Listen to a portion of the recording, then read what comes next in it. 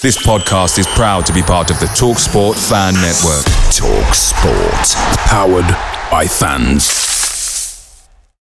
The TalkSport Fan Network is proudly supported by McDelivery, bringing you the food you love. McDelivery brings a top-tier lineup of food right to your door. No matter the result, you'll always be winning with McDelivery. So the only thing left to say is, you in? Order now on the McDonald's app. You can also get reward points delivered too. So that ordering today means some tasty rewards for tomorrow. Only via app at participating restaurants. 18 plus. Rewards registration required. Points only on menu items. Delivery fee and terms apply. See mcdonalds.com. The TalkSport Fan Network is proudly teaming up with Free for Mental Health Awareness Week this year. We understand that the journey as a supporter isn't always smooth sailing, but rest assured you're not alone. There's a vast network of fellow fans who share your passion and may be experiencing similar challenges. Honesty is key in any relationship. If your friend asks you how you are feeling, tell them honestly. If you're going through a difficult time, let them know. Opening up about how you are feeling can really make a difference. After all, they are your mates for a reason. Let's all take a moment to talk more than football. Back of the Nest Match Review Podcast. www.backofthenest.com.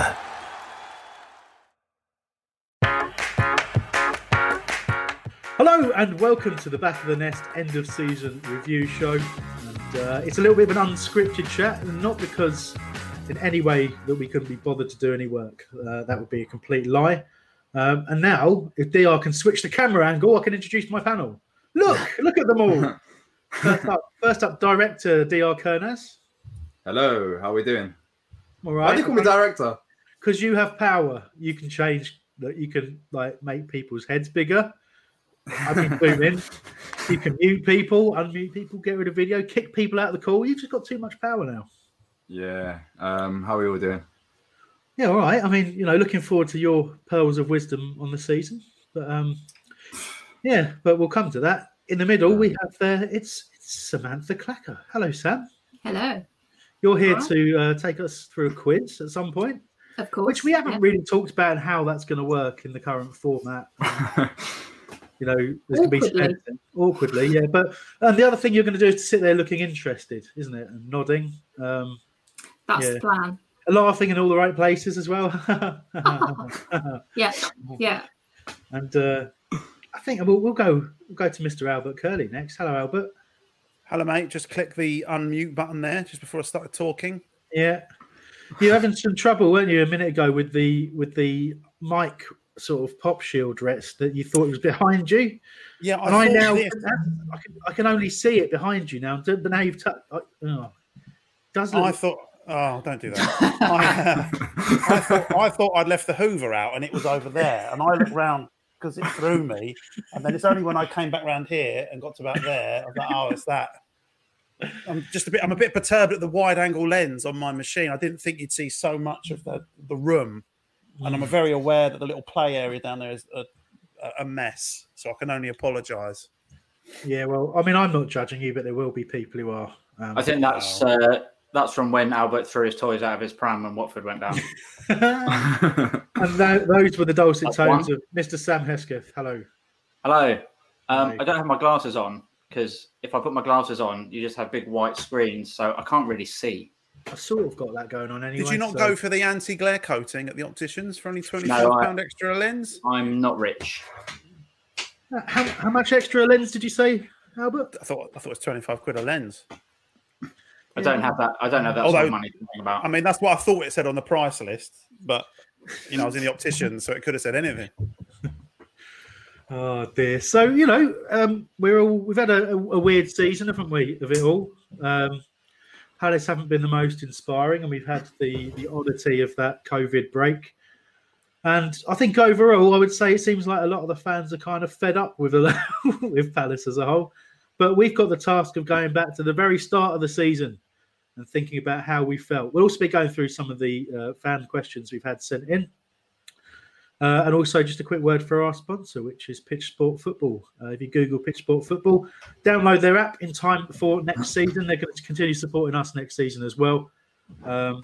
and any other sponsors we don't have could potentially become sponsors, like beer sponsors. So that is Orbit Beer, Peel Belgian Pale, and that is named after DJ John Peel. Interesting. We've got another sponsor. Another sponsor is my wife is Mexican, so I like Mexican beer. Give me some more. I hate to make it awkward, but I don't think we're going to get any sponsorship from John Peel. I don't know if that's what you're going for, Ham. No. I mean, I don't think he has any say in the brewery itself. It's Orbit Brewery I was going for.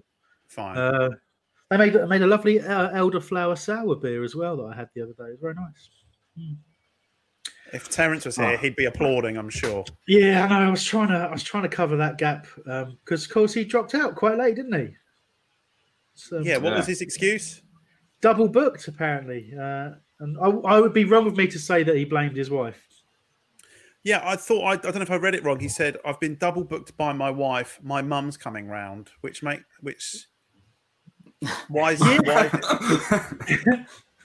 you should be inviting your mum round, shouldn't you? Like he's all he's done is oust himself as a shit host and a terrible son. Wow, absolutely right. Sorry, I'm just looking around for stuff. This is the problem with the video format. Is usually I can sort of search around and do other stuff while Dia's talking nonsense, but it's a bit more visible this time. So it's starting already. No, it's just the way things have to be, Kernaz. Well, you're not going to put your meat right now. Exactly. So at some point we'll have a quiz, lovingly prepared by Sam. How angry will I get about the quiz questions, Sam? Not that angry. No? Will they reward people with knowledge, or do they reward people who can just guess? Yes. All the above. All right. Depends on your knowledge sphere. My knowledge sphere? What is a knowledge sphere, honestly? Jesus. It's your head, isn't it? Yeah. Mine's more of an oval. Is that the right word? Depends on your knowledge, oval. Doesn't sound right. No. I'm going to back out this conversation pretty quickly. Got a lot of editing to do, dear, I think. Yeah. But look, let's talk about it. We would have had our expectations at the start of the season, and if we try and get a little bit of perspective, how do you think that the season itself stood up? I'll start with you, DR, since you're top left. What did you think at the start of the year? Can you remember that far ago? Well, start of the year, what happened? It was Wilf that was rumoured to leave the club. We lost to Everton. I can't even remember about the results that much. I think we started off well because all season long I remember not us fighting for relegation. So yeah, it was a weird way to go into the season because of what happened with Wilf in the summer. But yeah, I didn't have much expectations really to go into the season, and you can see it throughout the season. We've been a mediocre team. Yeah, I mean it wasn't the best football to watch last year, but I think I personally went into it with a bit of hope and that things might be better and we might see the emergence of some younger players, but that very much didn't happen. How about yourself? Oh, who am I going to pick first? Who's ready? He looks ready. Out, Heska, if you look ready. Oh, take that, Albert. Yeah, I just remember. I remember being in Switzerland for the pre-season game, and not being super confident for the season ahead. And then we let a goal in after about 2 minutes, I think, and then I just got really pissed. And I think if I'd have continued that for the whole season, it would have been a much more entertaining season. I remember being annoyed at the transfer window because we hadn't fought well, which sort of is a running theme, isn't it? But yeah, like you say, mediocre pretty much all the way through. Yeah, I mean, you're right. Again, we had another poor transfer window. The summer always promises a lot and never really delivers. But I think we kind of got used to that over the last few years. But perhaps that's something to be said in defence of Roy, which I dare say we'll talk about a lot. But I suppose just again from you, Albert, you haven't had a chance to say what your expectations were and whether they were met or not by what you look back at. Well, it's been so miserable for most of recent memory that I can't actually remember what my expectations were. But yeah, I remember like the Zaha saga sort of rambled on probably a bit too long in the summer, and there was the sort of Arsenal bid that maybe was, maybe wasn't. And then obviously Everton coming in, and obviously our first game was Everton, and that kind of put a bit of a weird mood on the opening game. And I mean, I can't say I remember the Everton game very well. I know they went down to 10 men, and I just remember sort of thinking, we weren't bad, and it was only the first game, but then you look at Sheffield United, and we always do it. It was reminiscent of Huddersfield a few seasons ago, where you think, it's a newly promoted side, we should get something out of this, and we got royally tucked up by them.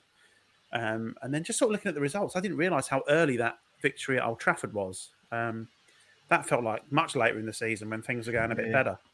And then and then out to Colchester. So it wasn't off to a great start, and we the season sort of fizzled out. So it's kind of been a bit of a strange one. I was having this conversation with a QPR fan today. He was like, "Yeah, but what is your aim? You've stayed up. You were never in danger," which is true.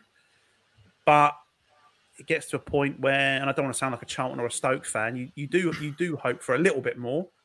And yeah, something it went a bit stagnant, I think, this season. And we didn't score many goals. It was a bit of a damp squib on the whole.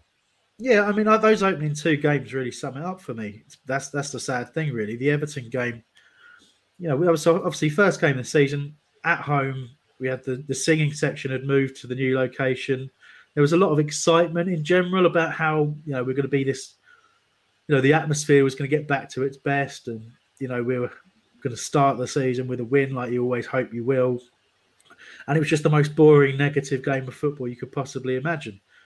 And then to, like you say, to follow up with that game against Sheffield United. Now, obviously, we weren't to know how well Sheffield United would do throughout the course of the season. But that was us showing a real lack of ambition against a manager who was doing something really different. You looked at the team that started against us, and you wouldn't have picked any of them to come and play in our side. Yet they dominated the whole game. So for me, it really set the tone. And I very early on, I was, to be honest, most of I was pretty fed up with Roy back end of the previous season. But it really set the tone for me at the start of the year. And I had several times had to sort of flip-flop after results started the upturn. But, I kind of, not sure what that sound was, I kind of feel now like I did probably after the Sheffield United game, which was just basically a season of potentially missed opportunities. So, I mean, look, I don't know how much to add for that. I mean, maybe Sam. Maybe you, Sam Clacker, might have some pearls of wisdom to help us out there. You can call me Samantha if you like, if it makes things easier. I prefer to overcomplicate it by referring to two different people as Sam. Fair enough. See, at the beginning of the season, like Albert said, I thought, okay, we're going into Everton. There's been the Zaha stuff. It might be an exciting game, and it wasn't. And then I was kind of interested to see how VAR was going to work as well, because it was new for the league, and maybe some of the opportunities that we had not been able to capitalise on in terms of penalties and cards and things like that would have come up, but it doesn't seem to have done that. So that's a disappointment. Yeah, definitely. We had all that talk, didn't we, before the season started. Everyone was like, "Oh, at least we're going to get a bunch of penalties now because of Zaha finally getting the justice he deserves." But it didn't quite pan out that way. But let's talk a little bit about some of the highlights of the season, both negatively and positively. You've mentioned, Albert, there the 2-1 win against Man United, and that was a real high because it was a decent performance more than anything.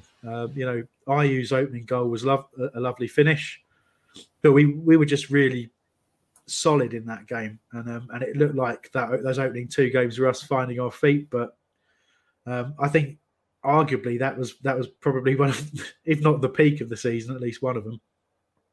Yeah, I mean, decent performance, poor quality stream.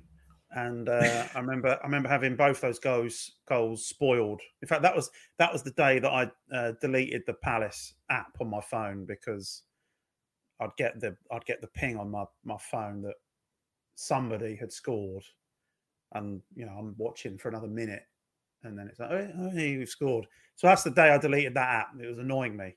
But it was a fantastic performance, and I think the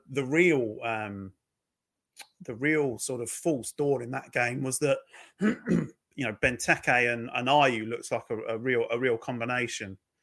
Benteke sort of looked that the player that I think most people have come to accept that he is now. He's not an out goal scorer anymore. We're going to be lucky if he ever hits double figures in a season again. But it's what he allows the other players around him to do, and I think Ayew definitely benefited from that day. And we saw it a few times later in the season. But again, fantastic performance and much deserved. And you look at what United went on to do this year, and finished the season really strong. And I know they obviously signed Fernandes in January, who we didn't face back in August. But they're a quality outfit on most weeks of the season, and we did ourselves really proud. And but it's typical Palace.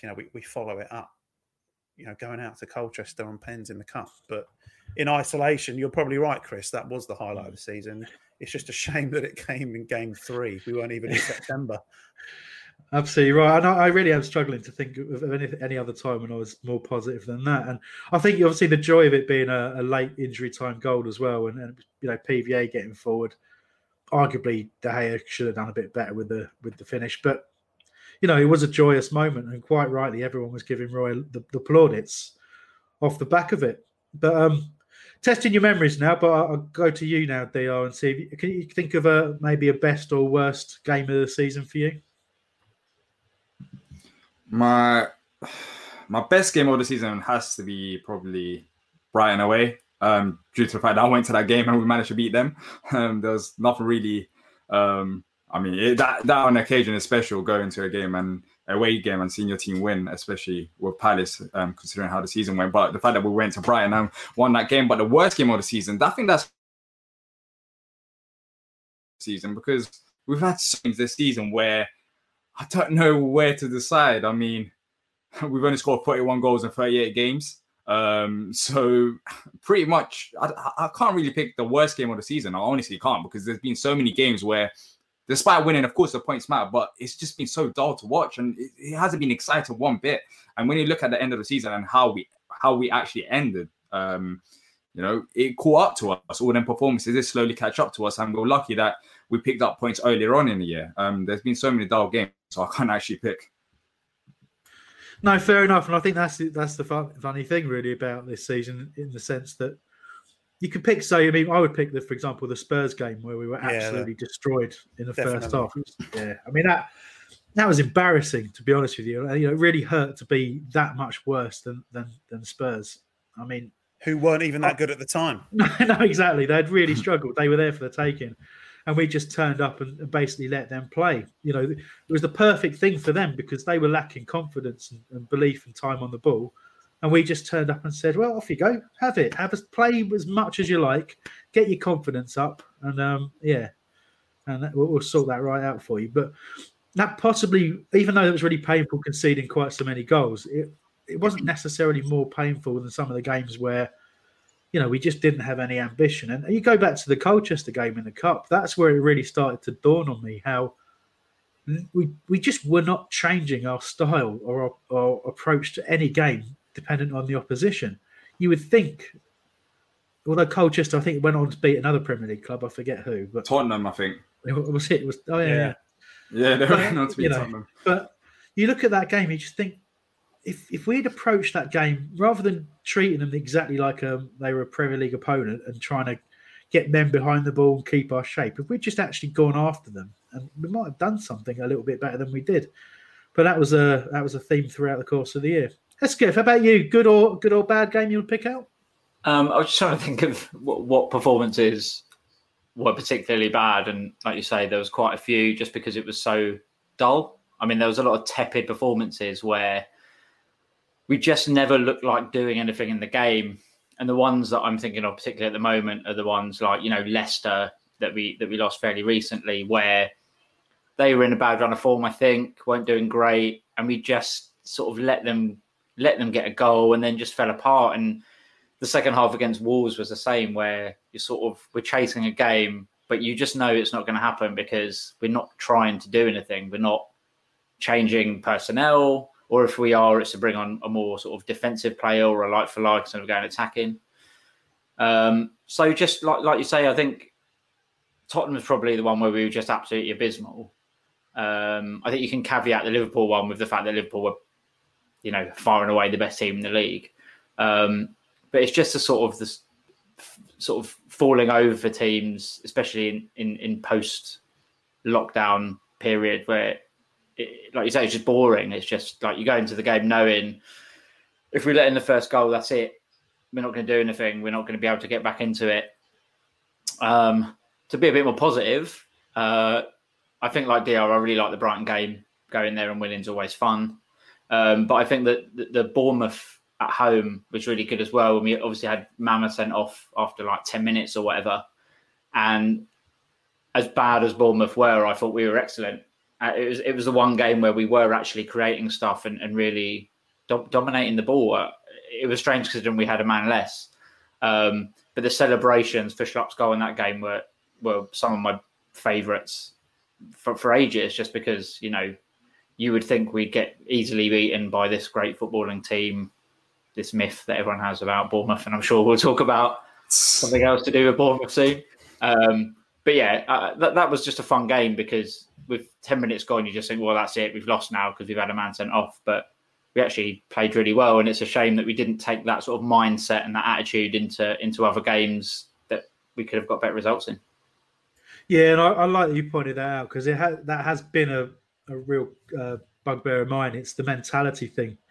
And when you see moments on the pitch that actually bring the players together like that, with Mamas sending off, which, it was a harsh sending off, and you've seen lesser fouls than that be given as red cards. You've also seen worse fouls being given as yellows or nothing. But it just felt really unjust at the time, and that just galvanised the players. And that's another thing that you wonder about this season for all the criticism levelled at Roy. Why? Obviously, he has a part to play in how the collective mindset of the players is nurtured, but they've definitely taken their foot off the gas, especially in the post-lockdown stuff. And Ray Lewington was interviewed fairly recently talking about that, and he said, Roy does disagree. He says it's not a factor. He doesn't believe that it made any difference whatsoever that we had nothing to play for. But he said he felt differently, and he felt that it's something unavoidable in the players that once it enters their brain that they don't have anything necessarily to play for, and they're playing teams that are fighting for either promotion or to avoid relegation. Then they suffer because you only have to drop by that sort of 5 or 10%. But I took that point. But then we talk about what we're doing now. We're trying to go through a list of fixtures, if you like, in our heads, and trying to pick out the moments of joy or the moments that we found negative. And we're finding it hard to focus on either because it has been such a uninspiring season, really. But I am glad that you picked out the Brighton game initially, DR, and that was backed up further. And that kind of leads me on to you, Sam. If you've got any favourite or non-favourite games, Clacker. Yeah, probably favourite is still Brighton away because it's so local to where I am, and I have so many Brighton supporting friends that it's always nice when we beat them. But I think the one game that I felt was kind of unjust was probably the Liverpool at home game, because there is no way that Ayew took down Van Dijk in the disallowed goal, and I think that should have been a draw. So by that point, I was like, early on in the season, I'm fed up already. So, and that's kind of lasted. But I mean, there was one thing that did sort of ruin that Brighton away experience, and of course, it was just before COVID really broke. Although there were some cases in Brighton, and Chris Clark got drunk and licked my head, didn't he? Quite a lot. He also held my hand for quite a long time. Yeah, he did. Yeah, held your hand a lot, licked my head a fair bit, and doing his bit to stop the spread of disease. I think I was ill then as well. Yeah, you'd gone home by that point. But wasn't I ill at Brighton away? I can't remember. I feel like I was ill. Were. I don't know. Every time you go to an away game, you're either ill or you need a poo. And let's not talk about the. We promised Mike we wouldn't talk too much about poo stories, or even though you do have a lot of them. Man need to release his, kebabs. I can't feed them all then. Oh my, jeez. Wow. Actually, Albert, Sam, you got any football poo stories at all? The football all season has been. Yeah, that's a fair one. Yeah. No. I needed a poo at Arthur's football lesson yesterday, but I don't think that's something that we need to go into too much. No, probably not. I like how it's got very dark in your background of your house. Yeah, Albert. I do feel like I'm You're on the spotlight. We need a bit of fill light in here, don't we? Yeah. It's gone quite. Yeah, starting to look at a bit of criminal, like a criminal. Yes, exactly. Yeah, I was. Yeah.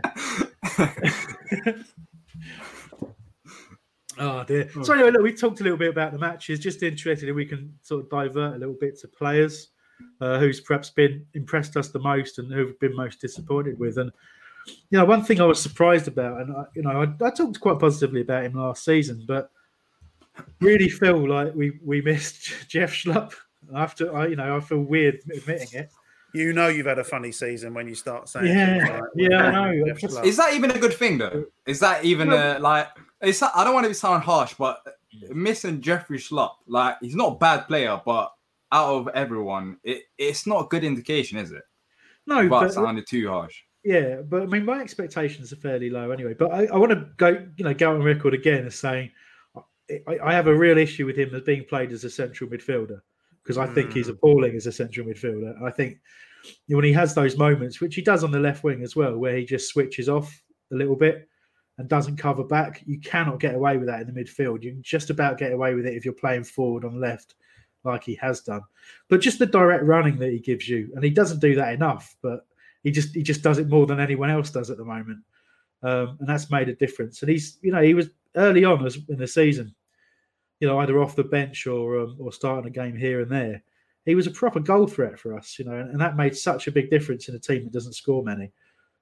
So although he was injured for a large proportion of the season, I would say he was probably one of those this year that, well, just this year made me appreciate what he does bring to the team as opposed to what he doesn't. So that's my kind of initial one. I've got a few more, but I'll hand over to whoever wants to speak next. I mean, I missed Jeffrey Schlupp in the way that if Jeffrey Schlupp is on the pitch or on the bench, you're more likely to see Roy try and do like a sub. Like I didn't miss the play. I missed the concept of Jeffrey Schlupp. Because he's the one player that Roy tries to do something slightly different with. I'm not saying I always like what Roy does with Jeffrey Schlupp, but at least central midfield this week, or fullback, or attacking left midfielder. Like I missed what he the flexibility of what he does and the slight difference he might make on the rest of the starting lineup. Without it, we just knew what we're getting every week. I know exactly what you mean. Because of Roy's insane desire to shoehorn him in anywhere, he had to actually think creatively, tactically, to try and accommodate that. So, yeah, I'll give you that. But have you got any other players that you feel are worthy of a mention for either good or bad reasons? Well, I feel it's harsh, but maybe it's not harsh. I've just been incredibly, and I don't know why I'm disappointed because I wasn't like punching the air when we signed him, but I just think James McCarthy has just come in and brought a whole big bag of even mediocre might be too exciting a word to describe James McCarthy, in my opinion. People say he's good at getting other people's faces and mixing it up a bit, but we need a little bit more than that to sort of put a mark on our team. He's taken set piece duty every now and then. Doesn't seem to have any real quality there. And I know we didn't blow 10 million quid on him, but I just don't. Again, apart from the fact that he was a player that could be rotated and used every now and then, certainly during post-lockdown football, I mean, can anybody give me anything of note that he did in the season? No, I think people do speak well of him about how, like you say, he's in everybody's face. I love his energy. I love his commitment. I love that what a shit house he is and all this kind of stuff. And but I'm with you, Albert. I don't see what he's had a couple of half decent games where I've thought, he looks like, because he was a very good player for Everton probably 3-4 years ago, and I've seen little signs of that. But he used to, and it's not his fault, but Roy used to annoy me talking about him and saying, "Oh, how great he was, and how we're all going to see how brilliant a player he is, and that we'll get him back to his best." And he sings his praises. He did it at least 3-4 times throughout the course of the season. And you won't hear him speak positively about anybody else, who's a fringe player working hard to get into the team. So it just kind of proved the point that he was a signing that Roy went for. He's always going to be one of Roy's favourites, and he's just the same type of player than any of the players he can replace in that central midfield. And it's just annoying, and it's probably not his fault. And he's not a terrible footballer, but I agree, he doesn't really bring a huge amount to the squad. It sort of goes back to what we're talking about Schlupp. Like, which game was it? The games were so thick and fast towards the end of the season when the central midfield was McCarthy, and Schlupp. It was like, oh my, it was. McCarthy's actually linked with a move away from the club. I think he came out today, wasn't it? £5 million to Villa. I don't. How many pounds? We wouldn't mind that. 5 million. I thought you said £800, and I didn't sniff at that, to be honest. But honestly, bite their hands off for £5 million. But it's Roy's player, though. I mean, he's not going to change it about. So he won't be happy if you lose McCarthy, as crazy as it might sound. Yes, he hasn't done much, but if you get rid of McCarthy, then even though Roy's got a year left in his contract, he might not be too happy about that. Oh, that's a shame. He'll have to leave then, won't he? well, that's up to the board. Mate, I mean, Roy's getting on. Maybe we could convince him that James McCarthy is still at the club, but just somehow hoodwink Roy. Yeah. That's him over there. That's him. There he is. No, don't bring him over. He's got high temperature. Roy, you're still shielding.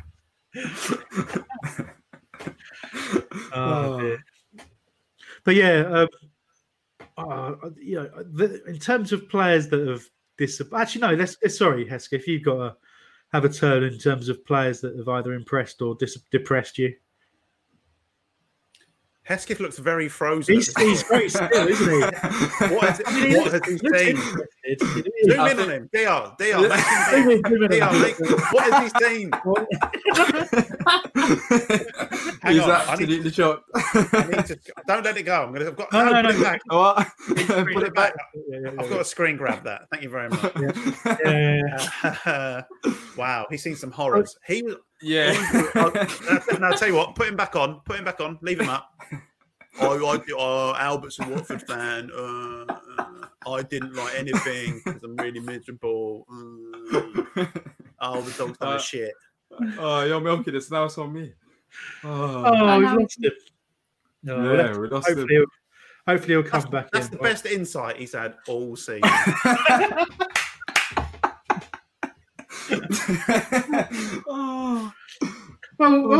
Other Sam, whilst previous Sam has gone missing for some reason, presumably something that surprised him a lot. Who are your favourite players this season, or non-favourite players? I mean, I thought Riedewald was pretty versatile, but yes, good shout on Riedewald. Played well at left back, didn't he? Then did all right in midfield. Yeah. But he still doesn't get consistent minutes, though. No. Yeah. So I'm just trying to see if Hesketh's going to make that same face again. You'll have to watch it. You'll have to watch it later. Albert had a fun. Albert started talking, and I just thought, no, I'm not having it. You look like something terrible had happened just in front of you, and you were just frozen in fear. Albert was talking. Yeah, it was. Yeah. But yeah, we'll watch that back because we. I can't wait. Literally, everything just went black on the screen. And then I was trying to type in the box saying, should I just refresh? And then it just closed the tab. So who knows? Well, I threw a question to you, and you were seemingly frozen. Very rude.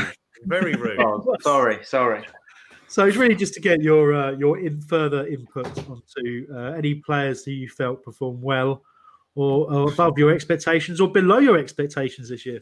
Ooh, below. Much as I love him, I think Luke has had a bad season.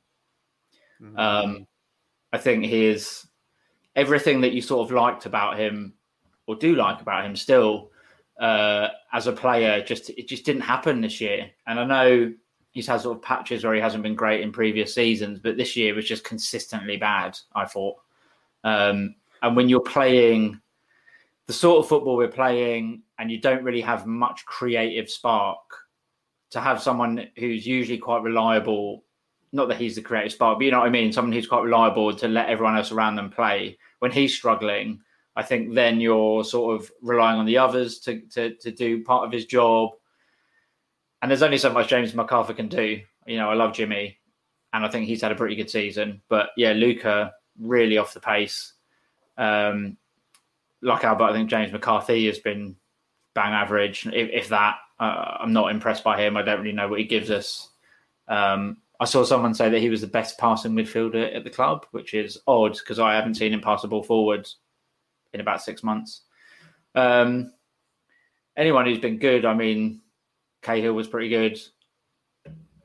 We should have started with who's impressed, because it'd have been it's a very short list. Yeah, why don't we talk about Jordan Ayew? I mean, going into the season, our expectations of him, he was not even going to be a starter. I didn't expect him to start the game. I thought he'd come off the bench and just run around and maybe get an odd goal or two, but it's been crazy for him. This season, he was our star man. And without him, right now, we'll probably be in the relegation zone. It's incredible. Yeah. No, and I'm certainly not disagreeing with you. He was our star man, but apart from Ayew and Guaita, who had a few not as many, not Hennessy howlers, but he had had his fair share of howlers.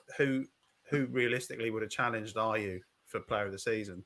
That's a different question now. It was just about a 2-horse race, and I'm not taking anything away from Ayew at all. He had a fantastic season and scored some amazing goals and scored the most goals. But I think it's really dire, and I don't want to put the boot in on him, but Wilf has to go in there as being a bit of a disappointment. He tried his best, always tries his best. It's hard to dribble around 4 players that are trying to kick lumps out of you and have no real option or any outlet on the other side of the pitch. But I hate to sound like Roy Hodgson with what Wilf is potentially capable of. We have to be disappointed, and if this is his last season, his last few games for Palace, it has kind of fizzled out. And I'm not saying it to be harsh. I'm not saying he needs to go or we should sell him and he's useless, he's not as good as he thinks he is. But when you have a talismanic player like that, you do, and the coaching staff do. We all have our hopes pinned on Wilf because he's head and shoulders above everybody else, or should be. So it's disappointing, from a fan perspective, that he hasn't been anywhere near his best this season. Yes, but sorry, 1 second. That's my door. So you guys carry on talking. Avon, calling. Do you think it's Will's fault that, it sounds crazy, but the way that we've set up this season, you've been asking Wilf basically to go back and track back and have a lot of defense. So in a way, I'm like, yes, he could have done better, but the way that we were set up, he was not in a position to succeed. Yeah, 100%. He's definitely not been utilised in the most effective way. And like I say, he has 3-4 players on him in a flash, and the best players in the world struggle with that, and often the best players in the world have a better quality of player around them to, like I say, to find that pass. And if we had, we think back to when we had Zaha and Balassi, if one was getting ganged up on, the other one would find space, and we don't have that. Andros Townsend, another one on the disappointment list, certainly post lockdown, looks a shadow of the player that he has done over the last few seasons. And he said that himself, didn't he? In the anything that Andros says, I've got to say he's like I said, whilst as equally as disappointed as I am with him on his performance on the pitch, like you say, the fact that he's aware of it, and I mean he talks a lot of sense, and I've got a lot of time for Andros Townsend, but we've had nobody apart from maybe Ayew occasionally, just to try and take that pressure off Wilf, and like you say, DR, that is not Wilf's fault, and I'm not here putting the boot in on Wilf, but when it's essentially we've been spoiled. We've had him probably 3 seasons longer than I would have expected him to be at the club, and it's just a shame that it feels like it's really fizzled out, and he does have to go on the list of players that's been a disappointment. You can go into how much do you think it is. How much do you think he's worth right now then? Because there's that question where, of course, he wants to leave the club, but in a year or two, he's going to be 29, 30 years old. So ideally, if the club are selling Wilf, then now would be the perfect time if you're looking at value. But if you don't look at value, then he's got to have lost 20 million off of his value from last year, isn't he? If you look at both, especially after Roy put a boot on him on the exactly, yeah. I dare say, don't buy this house; it's falling down. But please feel free to look round. What are you doing, Roy? Yeah, I mean, I imagine Roy's employers probably felt quite similar at that comment. I would suggest as well. It was ridiculous, and then people were defending him, and this is what really gets me about the Wilf debate, because you can't. It's really difficult to try and reach people when you're arguing with them, because they always think straight away that if they criticise Wilf and you say, "Hold on a second," and you try and give them reasons why Wilf might be struggling, like DR's just been explaining and you've been explaining. If you try and give them that explanation, they're like, "Oh, you're just defending him for no good reason." It's like, well, actually, first of all, some of these people criticising him, I don't think remember what it was like when Wilf came through into the team, and the fact that I still feel he almost single-handedly got us promotion in the first place. But it's kind of a double-edged sword, because those people who do remember those days, they still expect him to be breezing past 3 or 4 players every single second of every single game.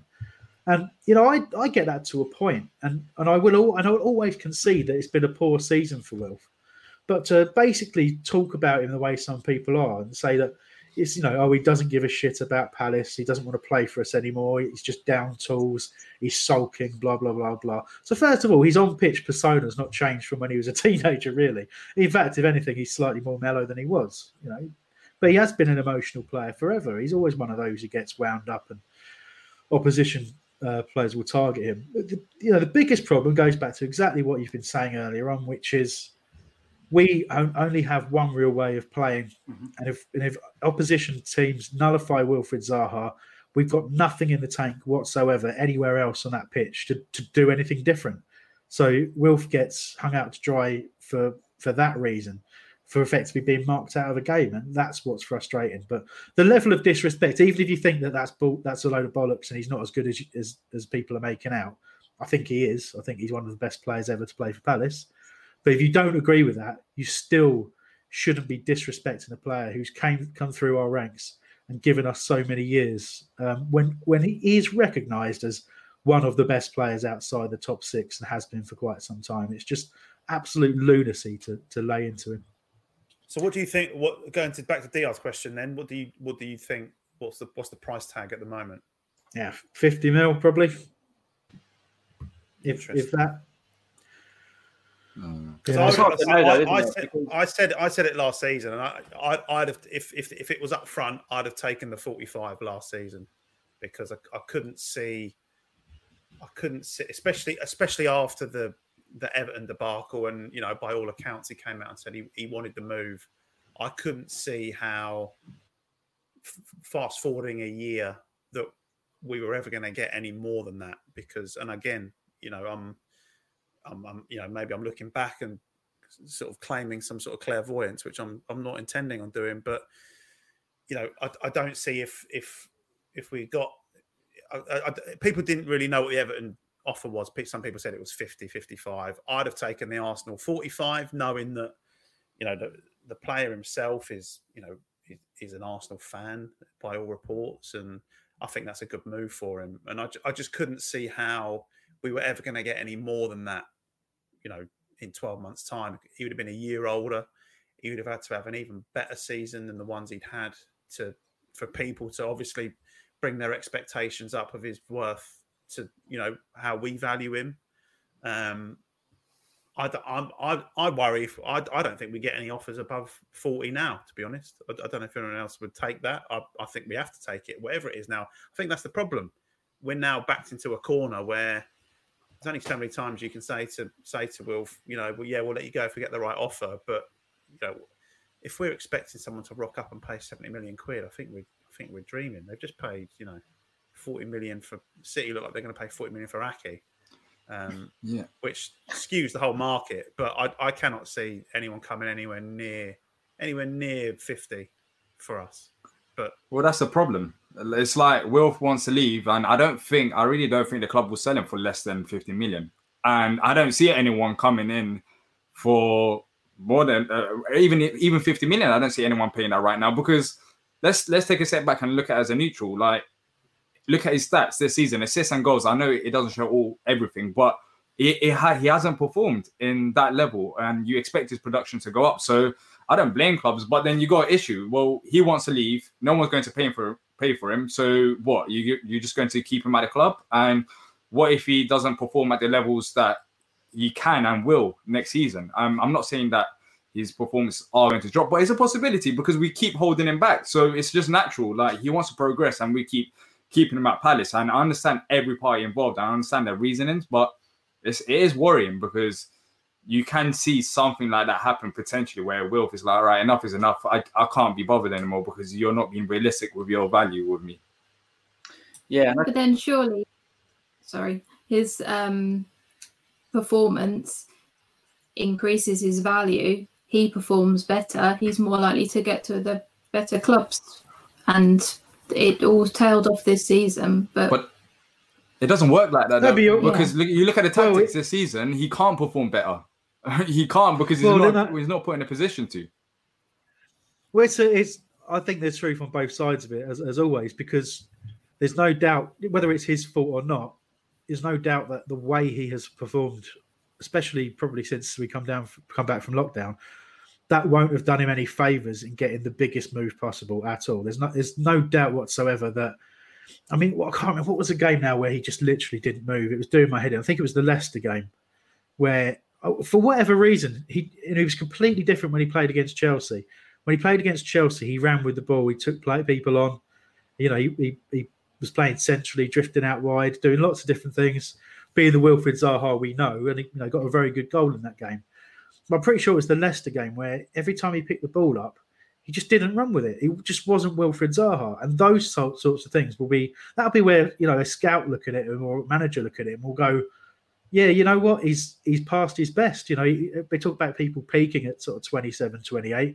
Maybe he had an earlier peak and he's just not the player he was because, he was just too eager to look for a sideways pass. Now, the argument will always be how much of that was down to him and how much of that was down to the instructions he had from the manager. And that's the bit we won't know. But what Sam was saying is absolutely true. If he's got, and he's had that this whole season, he's had to walk that tightrope of not really wanting to be at Palace because let's face it, he wanted to leave. So he's got that psychologically, he's got that problem straight away. He didn't want to be here, but he knows he has to play for Palace as well as he possibly can to actually get the move that he wants. And this season wouldn't have helped either the club or him at all in that respect because it was a poor season. And I think the problem is going to be moving on if he does stay next season because no one will pay the money, and we do keep Roy. It's hard to see how that trend doesn't continue. So if his value's depreciated and he's playing more defensively and he's not the Wilf that we know that can take players on, you remember that game a few years ago when we beat Watford 2-1 and MacArthur scored and Wilf basically beat half their team. And knocked it back to him for the goal. You don't see him do that this season. Didn't get an assist. He didn't get an assist. But you don't see him do that anymore. And every time he gets a ball and he has space in front of him, I get excited that he's going to do what we all know he can do and just run the player, run the defender, take him on. And he doesn't want to do it. And like Hambo said, I think that's to do with management. But also, if he gets in his own head and he just doesn't want to do it, then it's disappointing for everyone. And like you say, he's our only real creative spark. We don't have another winger on the other side that can do it if Will's not performing or if Will's been double marked. And I think, it seems from like Roy's odd comment in the press about Wilf, that it seems that those two are at loggerheads. So when Roy says, we can't make him like us, I think Wilf likes Palace just fine. Not saying he doesn't want to go, but I don't think Wilf dislikes Palace. I think he loves Palace. I mean, he's very fond of us.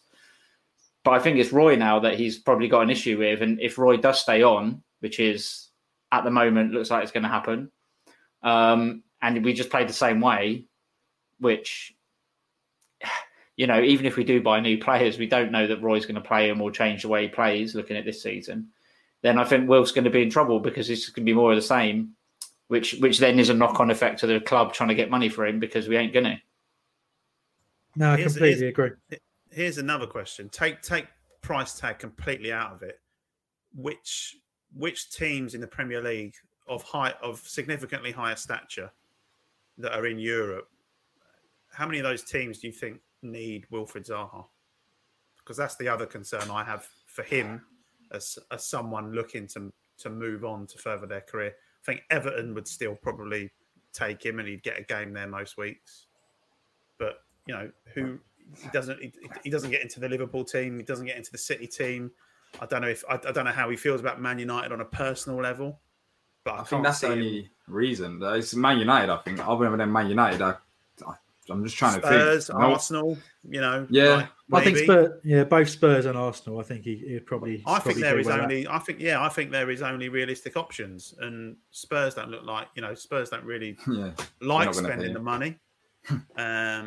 Arsenal are Arsenal going to come back and offer more than 45 million quid that they offered last year? Can't see it myself. I worry for him as someone who likes Wilf, and I'd love to see him go on and play in Champions League and go on to better things. But I'd have a concern for him that I don't know how many options there are for him, and I don't know if teams abroad would take him. I don't know if he'd want to do that. I feel like time's running out for him, and like you say, if Roy's going to stay and Wilf's going to stay, what's going to change there? And I look at that as a Palace fan. I think if we're going to let Wilf go, we can keep Roy. And I think if we're going to let Roy go, we can keep Wilf. I can't see both of those things happening in the same pre-season. That's the worry.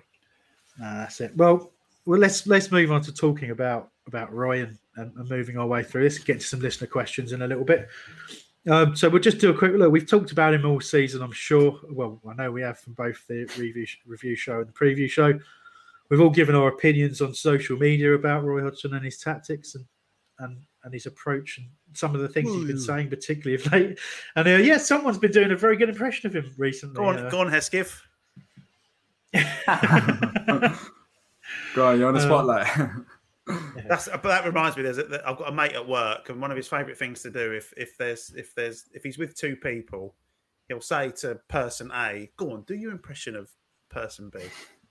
And they'll be like, I don't do an impression of you. No, go on. No, he won't mind. He won't mind. Honestly, just do it. He won't mind. Go on, do it. It's so good. It's so good. No, I don't do an impression of it. It causes arguments. It's fantastic. Oh, that is right. I'll start using that one, definitely.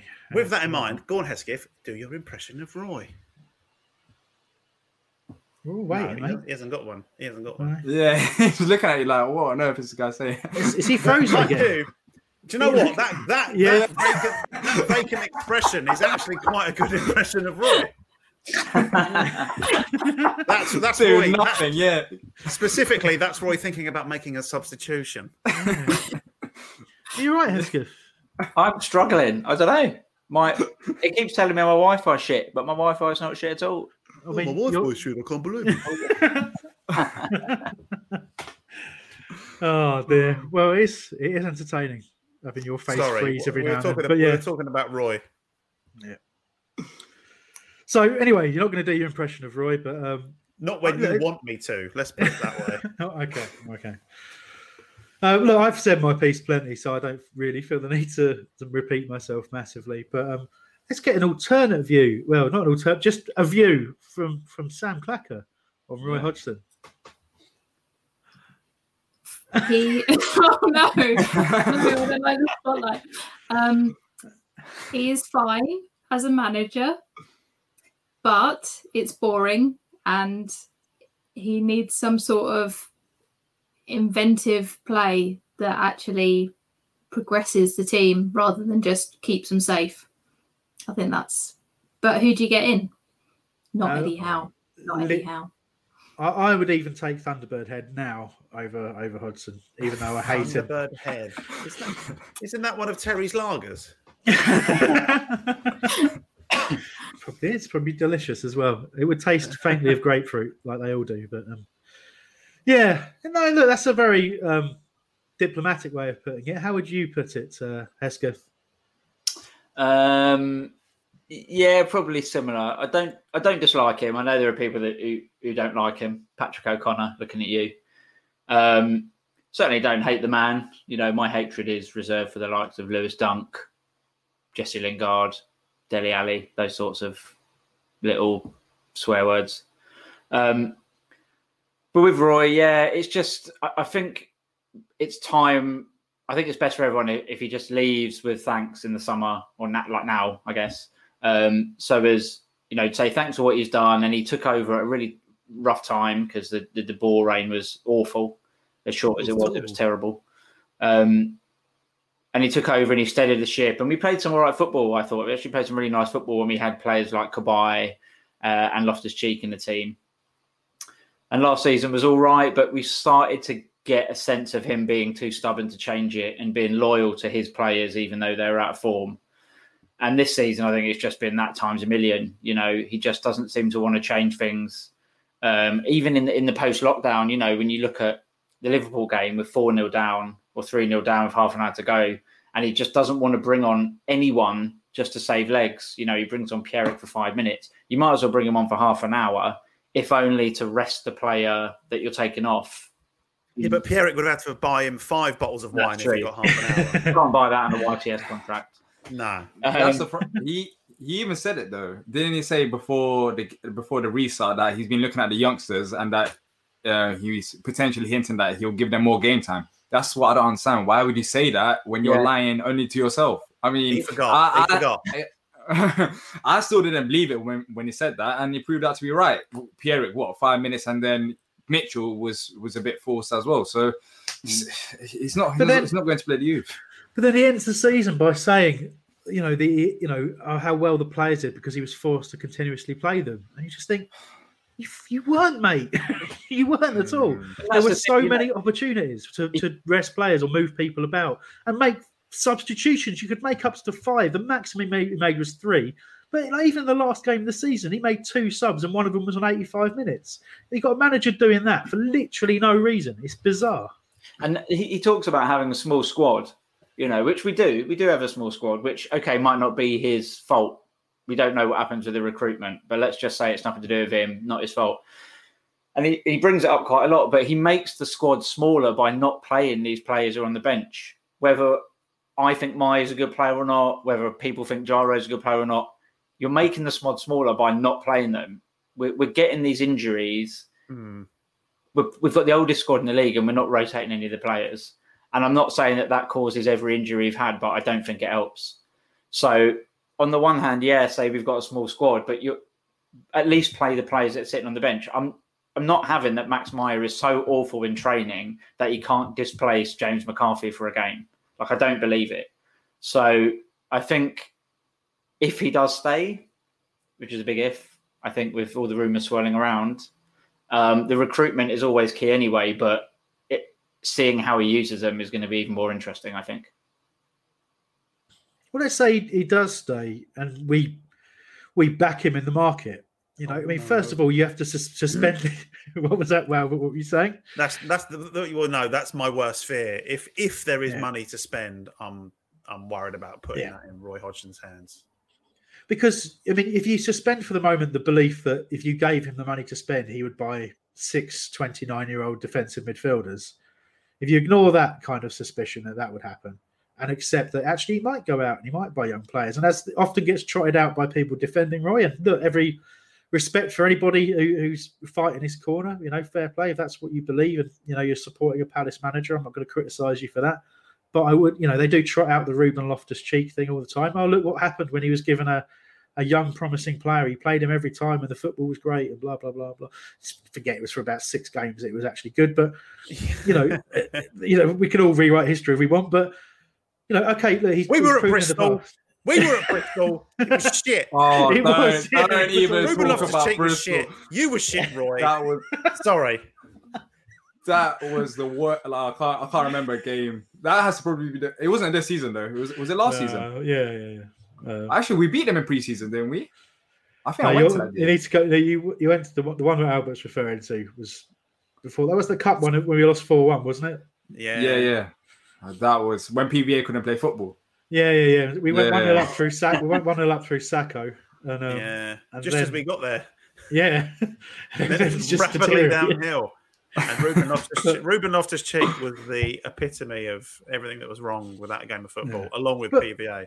But sorry, I didn't even bring up Ruben Loftus-Cheek. I'm getting emotional. I'm sorry. Sorry.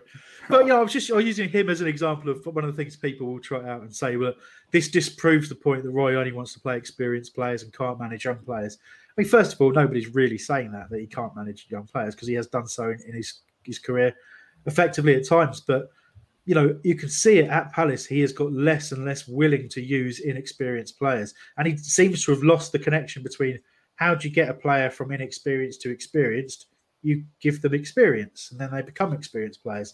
So he's become very myopic in the way that he thinks. He doesn't like to think seemingly more than a game ahead. And that's one of the biggest criticisms I have of him. But basically what I was getting to is what you described, Albert, the fear of giving him that money and saying that backing, saying get who you want in. And actually having the faith that he still wouldn't pick all the same players.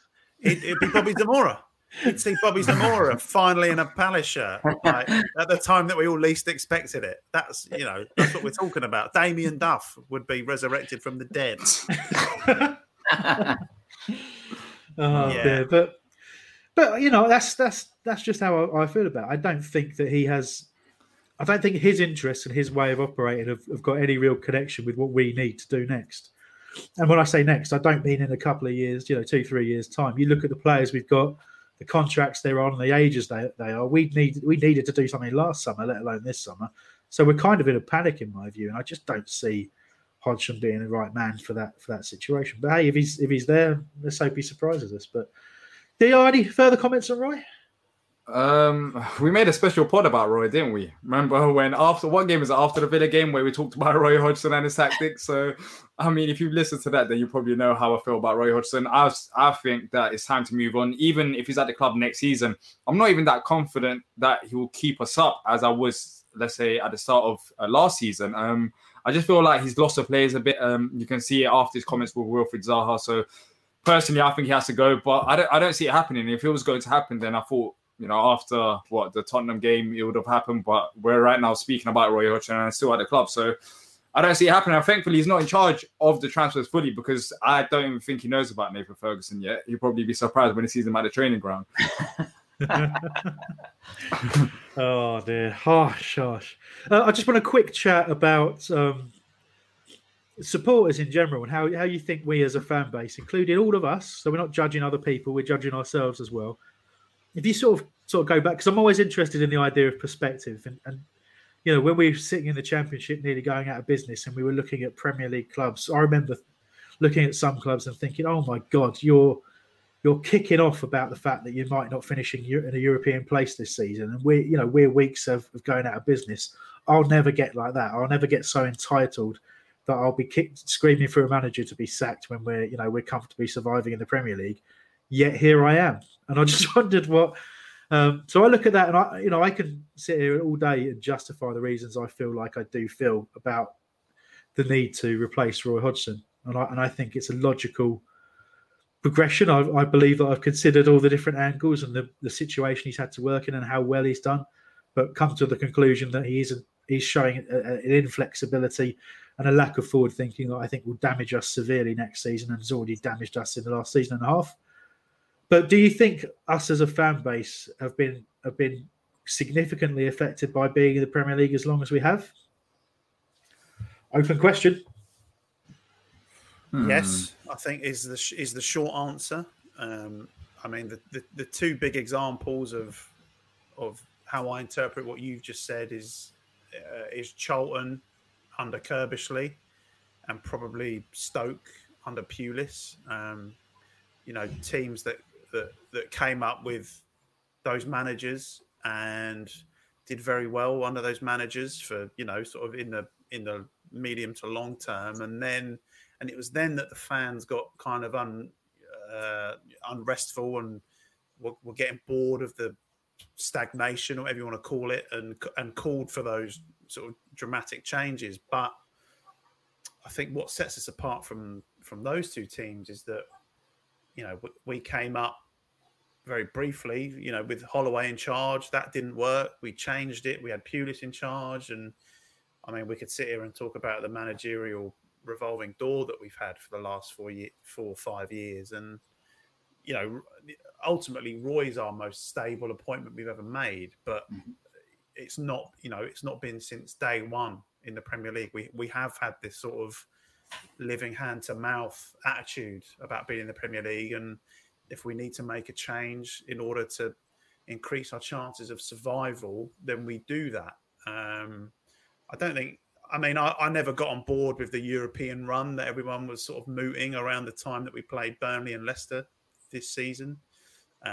Listen, obviously it's great, and I'd get on board with it if we ever made it. But you look at clubs like Burnley when they made the Europa League 2 seasons ago, and they were in the bottom 3 for the first sort of 5 months of the season. So I think it's the last thing we need. We can't scrape together through a season with the squad that we've got. The last thing we need is to be going to Azerbaijan on a Thursday night. That would just be the death knell in terms of our Premier League status. But like I say, we've never been afraid of making a change to increase our chances of survival.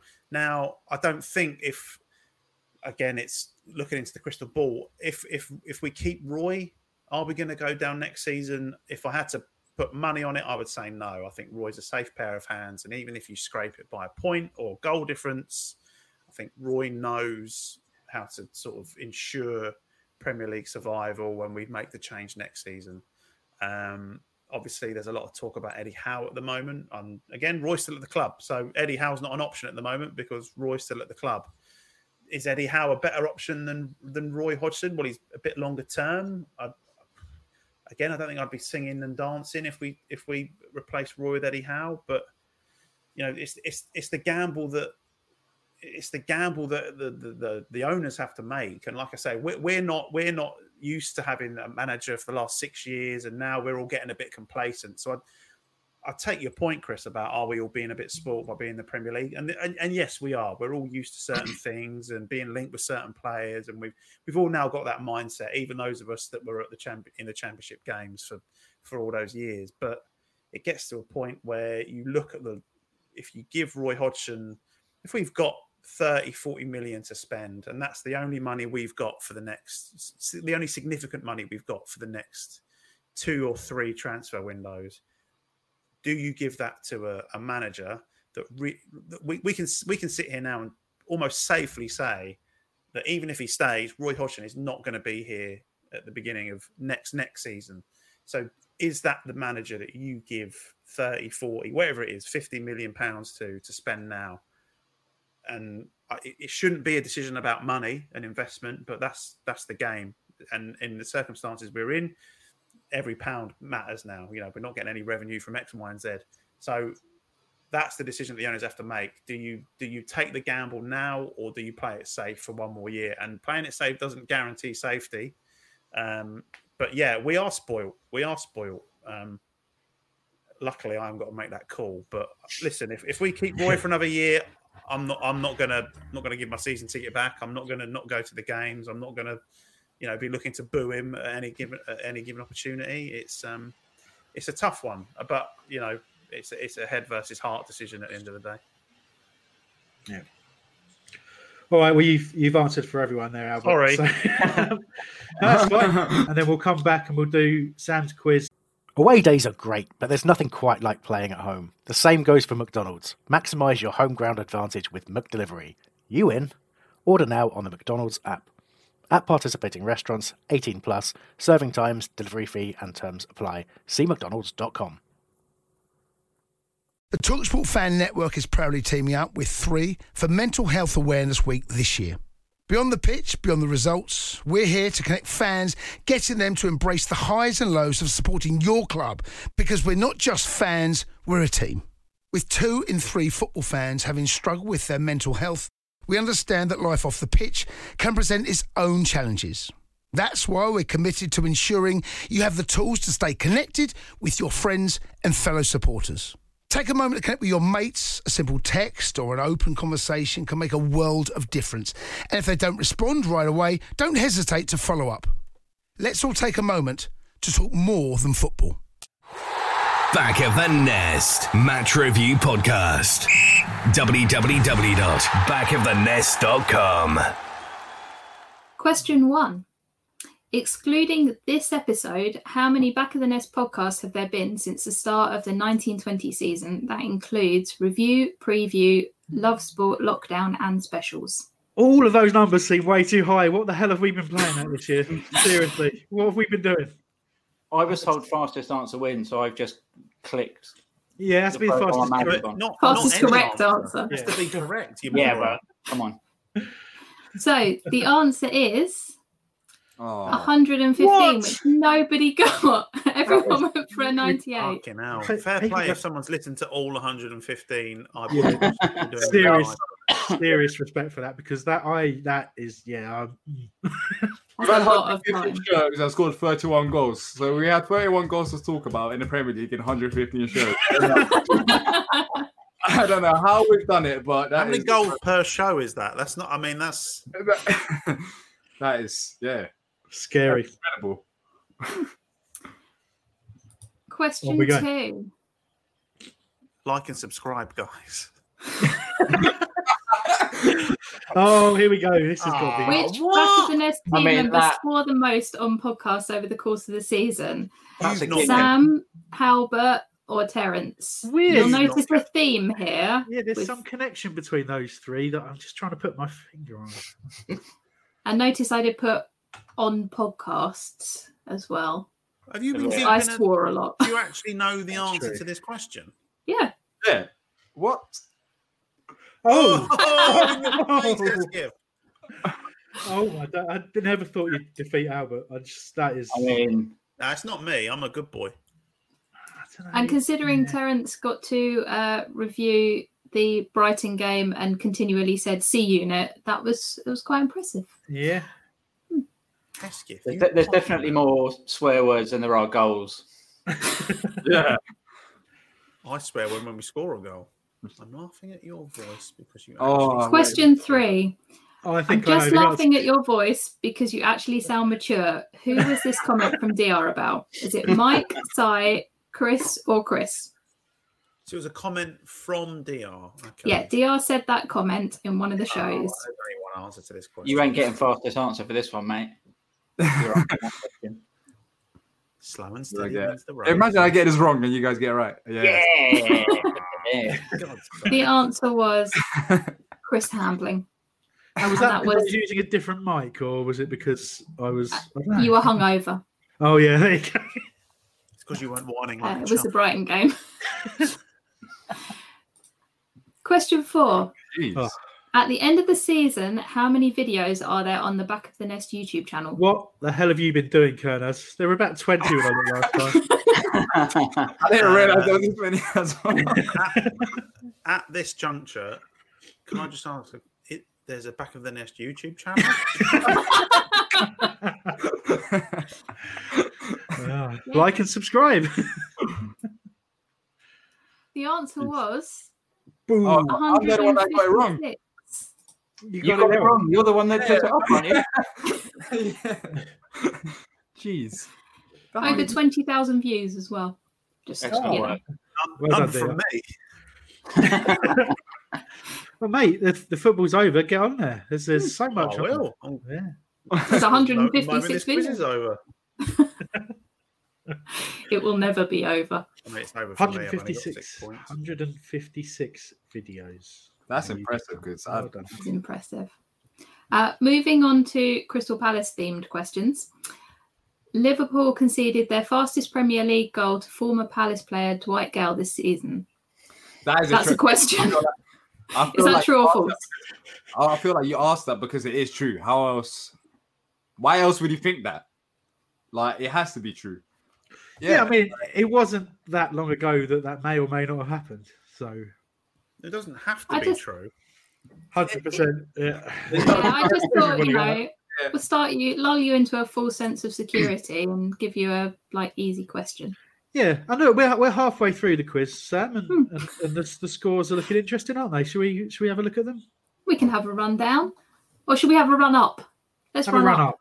Yeah. Albert, hello, in last place with 12 points. DR in third with 18. Chris, second with 22. So now he's going to hate me if he loses this quiz. Sam, you're in the lead, 31. The amount of goals we've scored this season. Nice. Maybe you will get no more points. True. Yeah, I'll just end it now. Question 6. After the pause. Okay. How many times was Luka Milivojevic caught offside this season? 0, 1, 2, or 3? It wasn't that many times in the first place. Yeah, I mean, it has to be 0. He doesn't leave the centre circle, so yeah, it has to be. Can I change my answer? I don't want. I'm going to leave it where it is. But how many times did he take a decent set piece? Same number of answers, same options.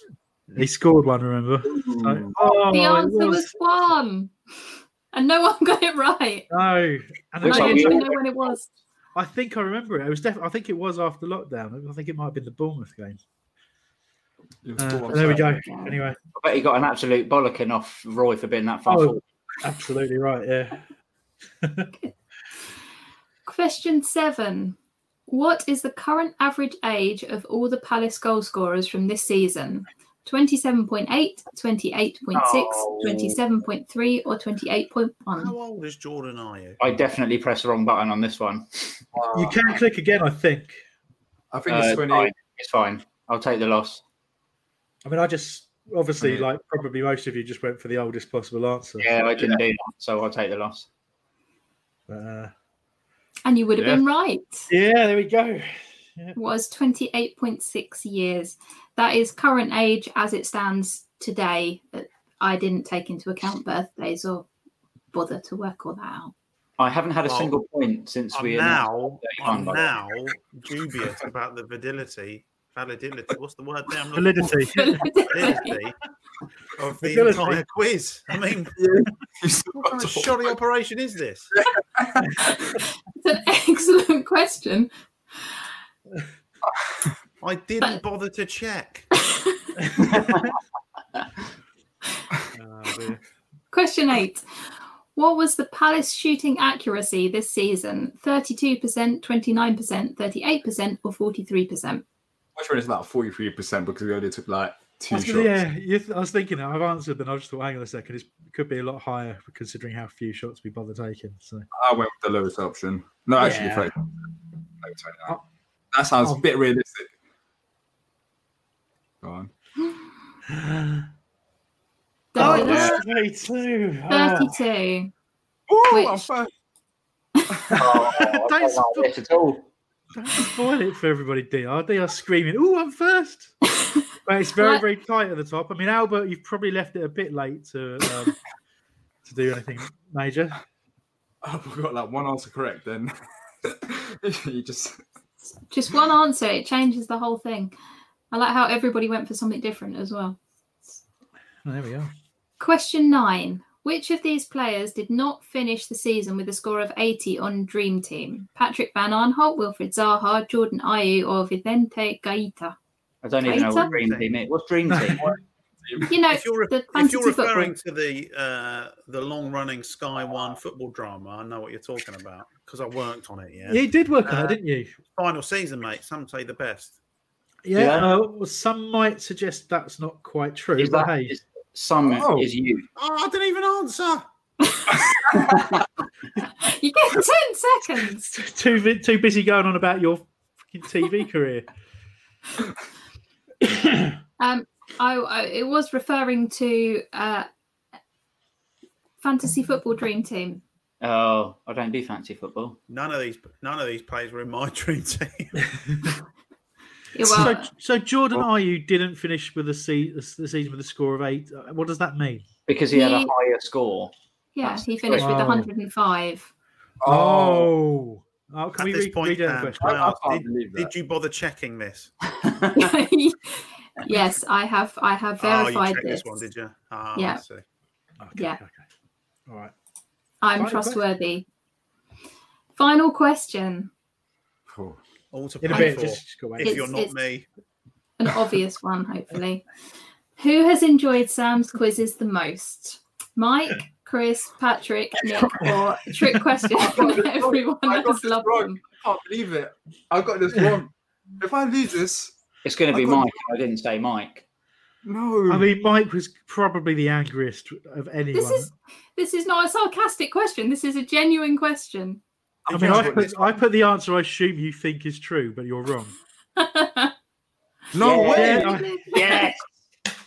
It was, in fact, a trick question because everyone has loved them. Agreed. Wonderful. I love these quizzes. Chris, did you answer your own name in that last question? I didn't know because I knew I hadn't enjoyed them at all. So That was me. I thought, you won a couple. I can't believe this. I won a few, but I mean, Sam knows. Well, Mike made the point first that quite quickly Sam's quizzes got incredibly tenuous and essentially became guesswork for about halfway through because they were fun, weren't they? They were fun, but they didn't really reward the knowledge of anybody. They rewarded. I don't think that's true. Who won this quiz? Yeah, I mean, Shall we leaderboard it? yeah, go Yeah. for Do it. the Yeah. top three. Just do the top three. So, since the midway point, Albert has not improved. His score remained at My 12. wife said something similar the other night. In third place, making Did the come last, podium, though. DR with 33. I thought it with the last question. I can't believe it. Oh. In second place, Mr. Hambling with 37. That was right. But in first place, because it's Team Sam's, 39, Sam It's your Hesketh. age, isn't it, Hesketh? Congrats. How dare you? Is my age? Absolutely not. 38. I'm Or, closing that window. or as DR thought, 24. Thanks, dear. Yeah, you actually Yeah. look young. I'll be honest with you. Yeah, you're slightly less kind to me about my age, aren't you, dear? So Because Amber, you do look old. I'm 40, mate. I'm only 40. It's just this sort of silver beard thing. I don't know. Yeah. It doesn't help. I thought it was a wonderful quiz, by the way. Thank you. Yeah, I've got always mixed feelings about it, to be honest. So, yeah. Just checking out this picture. Right. Anyway, so it's just Albert posting a picture of Sam's face frozen from earlier into our chat. Mother. Oh dear. I look 25 if a day in that photo. Right, let's wrap this wonderful event up with some listener questions. I'll just chuck them out to random members of the team. So I will.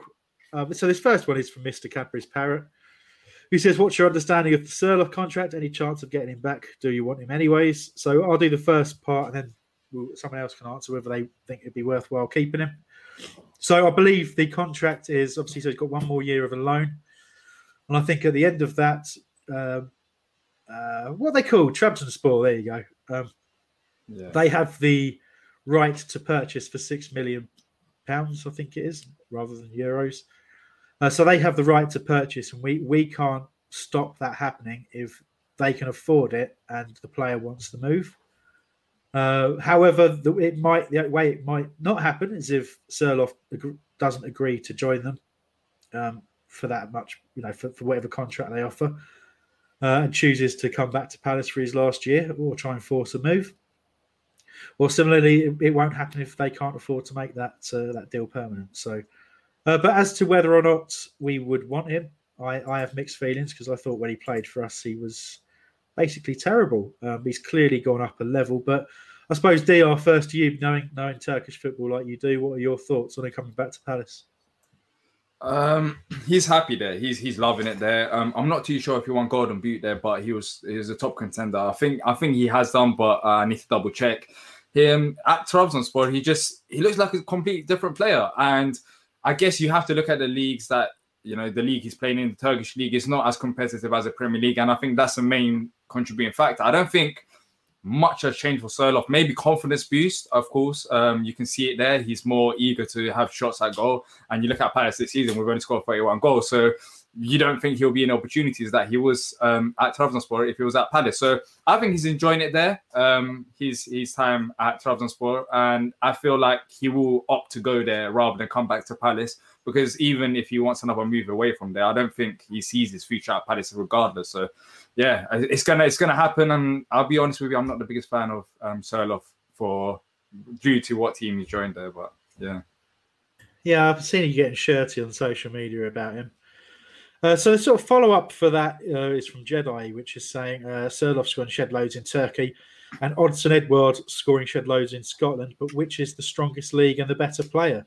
And he's citing a couple of sources saying that the Turkish league is better than the Scottish league. But obviously, I suppose the comparison he's doing there, and I'll let you take this one, Hesketh, is, people probably seem a little bit more keen on Odsonne Edouard from Celtic than they do effectively keeping our own player. And what do you make of that?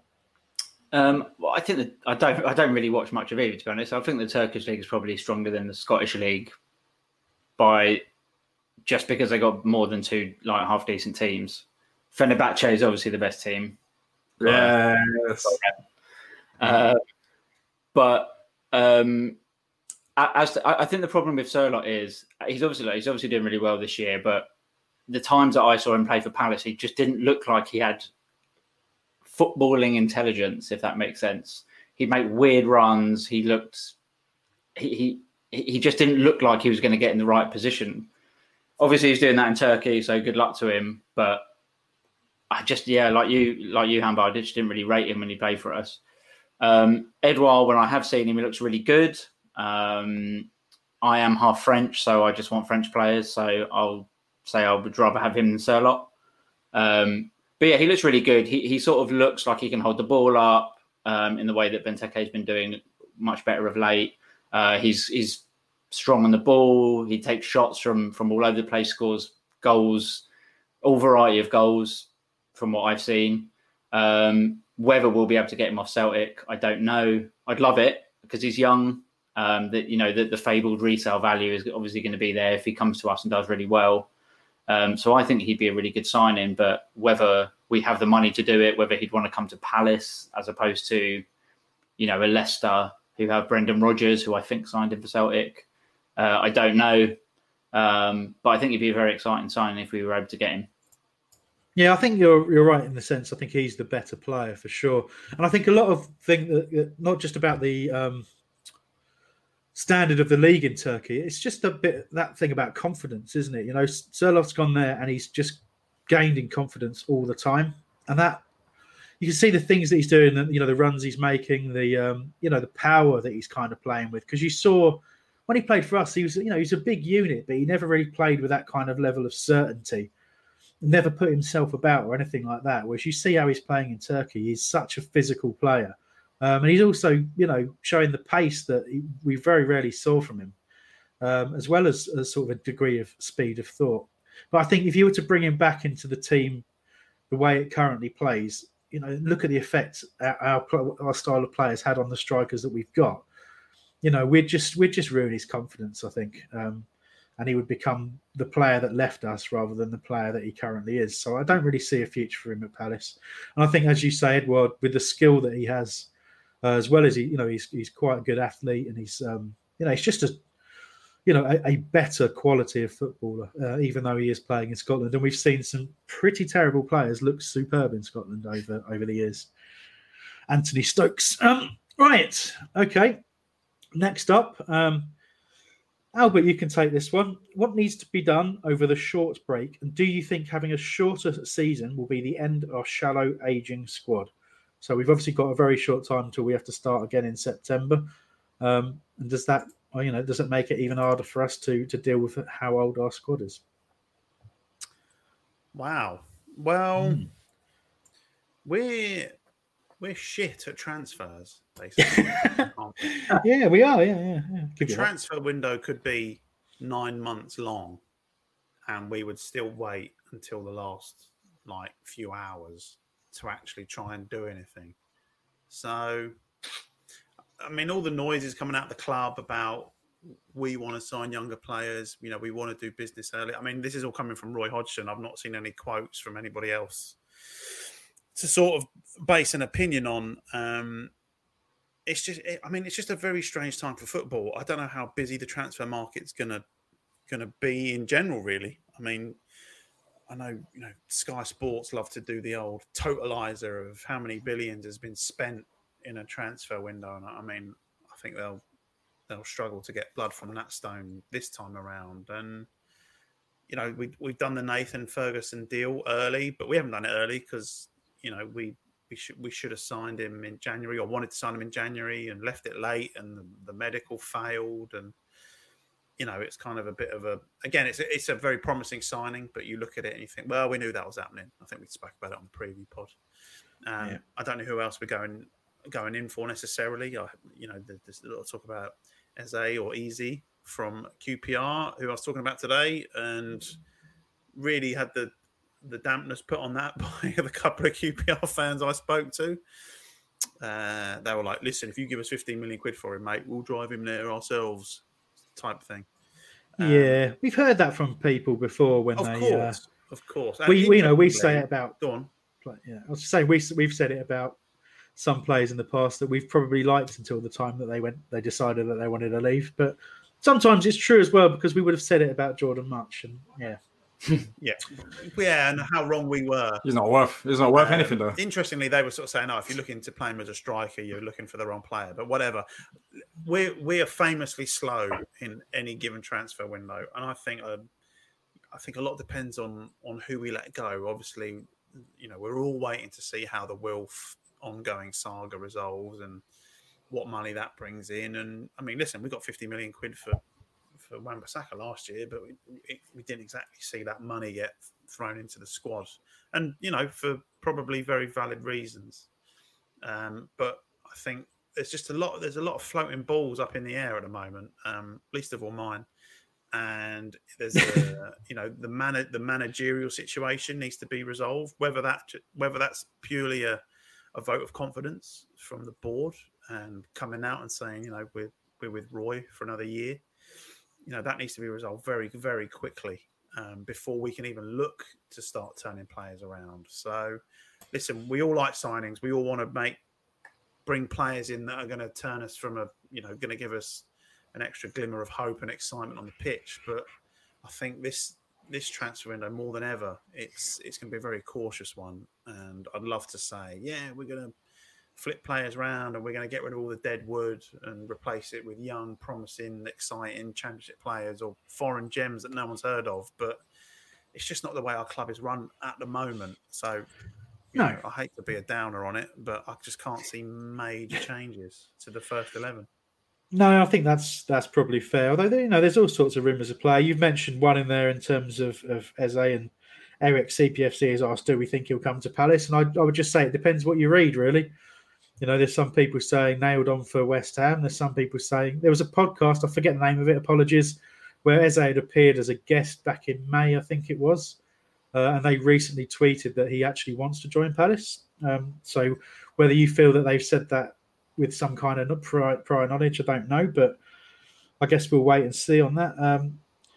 So I've got a question for you to deal with, DR, and then one for you to deal with Sam. Actually, Sam, we'll do yours first, and then we'll come back to DR. Your question, Sam Clacker, is from Selhurst Exile. Dyche, Hodgson, or Howe?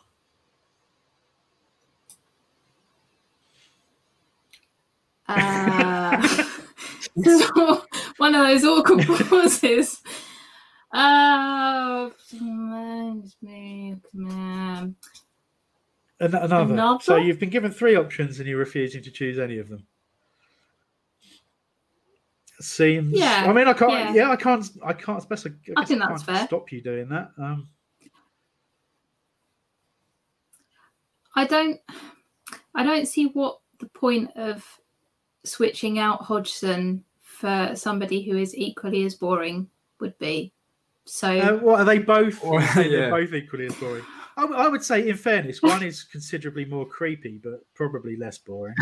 Who's that? I'm not going to name names, but you can pick one of 2, and I'm going to describe what I feel about.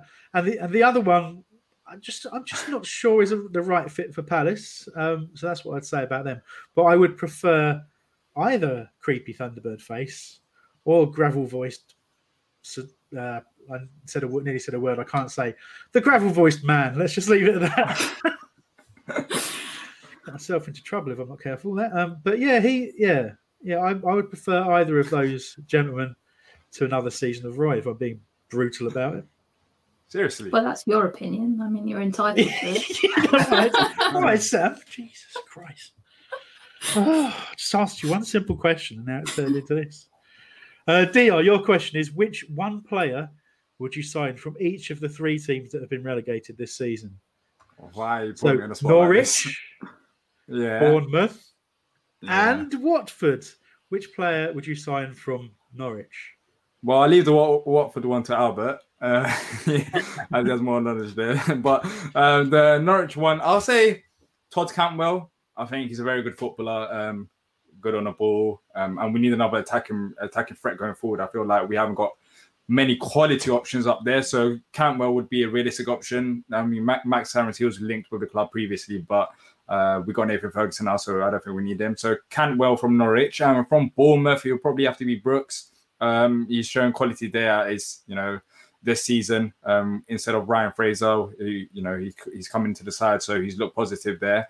And from Watford, I said I'll leave it to Albert. So Albert, go ahead with Watford. This is your specialty. Listen, look, there's Watford out there, right, in that window. I can't make it any clearer. I'd sign Troy Deeney, and then I'd say, get out and come over there, please. Strong words from Albert. Sorry, would you say Ismail Sarr? Yeah, he's good, very good player. Yeah. Also, Doucouré is good. Yeah. I thought, well remembered, Albert from He's just on the terrace. Yeah. So who did you say from Bournemouth, DR? I was reading something. Brooks. So a lot of people saying Brooks. But of course, we're strongly linked with Ryan Fraser as well on a free. How do you feel about that? Technically not a Bournemouth player. I don't want to. Yeah, former. No, it's true. Can't argue with that. I wouldn't mind Ryan Fraser at the club. I'm not really into his. Of course, his wages are important, but 100,000 a week? It does sound a lot. But who else are we going to get? I mean, who else are we going to get? That's quality. I don't see it happening. There's been Eze, of course, who's been rumoured, but he could potentially go to West Ham because he's linked with West Ham, and they've got Hugo, who both parties want a player from each team. So it fits them better to do business with West Ham QPR than us. So I feel like a realistic option would be Ryan Fraser. If we get Ryan Fraser, it doesn't mean that we shouldn't get Brooks, because Andros Townsend has peaked, I think, and we saw it this season. So we do need another wide option out there. So I wouldn't mind both of them, in all honesty. You're saying Andros has peaked. He used to be peak, but now he's peaked. Yeah, he's peaked. His form, his game has peaked. All right, I'm just enjoying the slang there. One last. This isn't a question, but I think it's quite a nice message to finish on. It's from Daniel Schilling, Dazed Pin Head, spelled head differently. He says, no question. Just a thank you for your wonderful podcast, effort, hard work, and keeping most of us sane during lockdown. And he's put a big kiss at the end. So I think that, thank you, Daniel. That's hugely appreciated. And that's a big well done to all of you as well. All of you there. Sams and Albert and DR. Did it well say done, everybody. Preview pod especially, or? No, I didn't say that. Look, you guys get a lot of the love and attention because of your irreverent style. and your Sam's language does swearing. Yeah, it's the swearing. Yeah. You guys keep it real for us, and that's what it's all about. Well, we're fair, Camber. No, we don't keep it real. Terence comes on every week and talks about grapefruit-based disco cans of lager. Oh dear. But I'm going to be honest, having seen from the quiz the number of podcasts we've put out this season, that's pretty impressive, I have to say. And when you couple that with the video content, it seems like we're hell-bent on world domination. But it is nice to get that recognition. And we had lots of lovely messages throughout the course of the year. And quite frankly, some grief as well, which I always enjoy. So sorry about that. Yeah. So, man, I've tried blocking your numbers, but you seem to have a new one every week. It's very frustrating. But no, we've enjoyed it thoroughly. I'm sure Terence is gutted he couldn't be here this evening. As Mike Scott and Chris Clark are some reason holidaying together in Cyprus at the moment during the pandemic. I mean, that's why not? Yeah, I mean, essentially they're doing exactly what they would be doing in this country, but in Cyprus, which is going to pubs.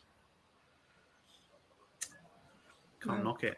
No, I'd exactly. said it flashes of going on holiday with Hesketh and like, fuck. Imagine. Where would you guys go? Ayia Napa. Been there, done that. Same. So probably before DR was born. Jeez. Yeah, I mean, I was planes back then. I did Ibiza in '98, and that's 2 years before you were born, isn't it, DR? Oh, I had this Hamburg. You was born in like 1940s. I'm not even too sure, but you've gone through different eras. Back in the day, you used to watch some black and white TV. 1994 or 1940s? Because one is 1940s. You've got middle for diddle there. Yeah. Amber used to watch Palace in black and white TVs. He's told me lots of stories on our trips away days. I did have a black and white TV. That is true as a kid. Yeah. But that's because he didn't have to have a TV license for them. I grew up in exactly. But I'm not that old, dear. Even though I feel less like your football dad now. I don't see you very much. But, yeah. We haven't lost an away game though. Together. No, never lost an away game that we've gone to together. Never. So that's something. And now we've stopped going to them at all. That record can stay. Exactly. But anyway, look into the future, guys. We're hoping at some point we might be able to get back in the stadium again. Are you missing it? The actual experience of going to games, or you with Palace as they are, you're kind of thankful you don't have to go. Definitely. I'm happy as it is. I'll be honest with you. I mean, how many goals have we seen at Selhurst this season? Because we've scored 41 goals throughout the season. So how many was there at Selhurst? So probably like 15 goals. Yeah, if that. Yeah, been pretty depressing. But look, fingers crossed it'll be a brighter season next time out. So not long to wait. Obviously, transfer window will potentially be exciting given how much work we have to do, but we've outlined our fears on that respect. So all that remains to say is to obviously, first of all, thank everybody who's been on today. Thank you, Sam. Thank you, DR. Thank you, Sam. And thank you, Albert. I appreciate your time. And thank you for listening to everything we've done this season and watching our content on YouTube. Subscribe, like, share all of our content, and we'll see you again very, very soon. Thank you. Oh, and up for Palace.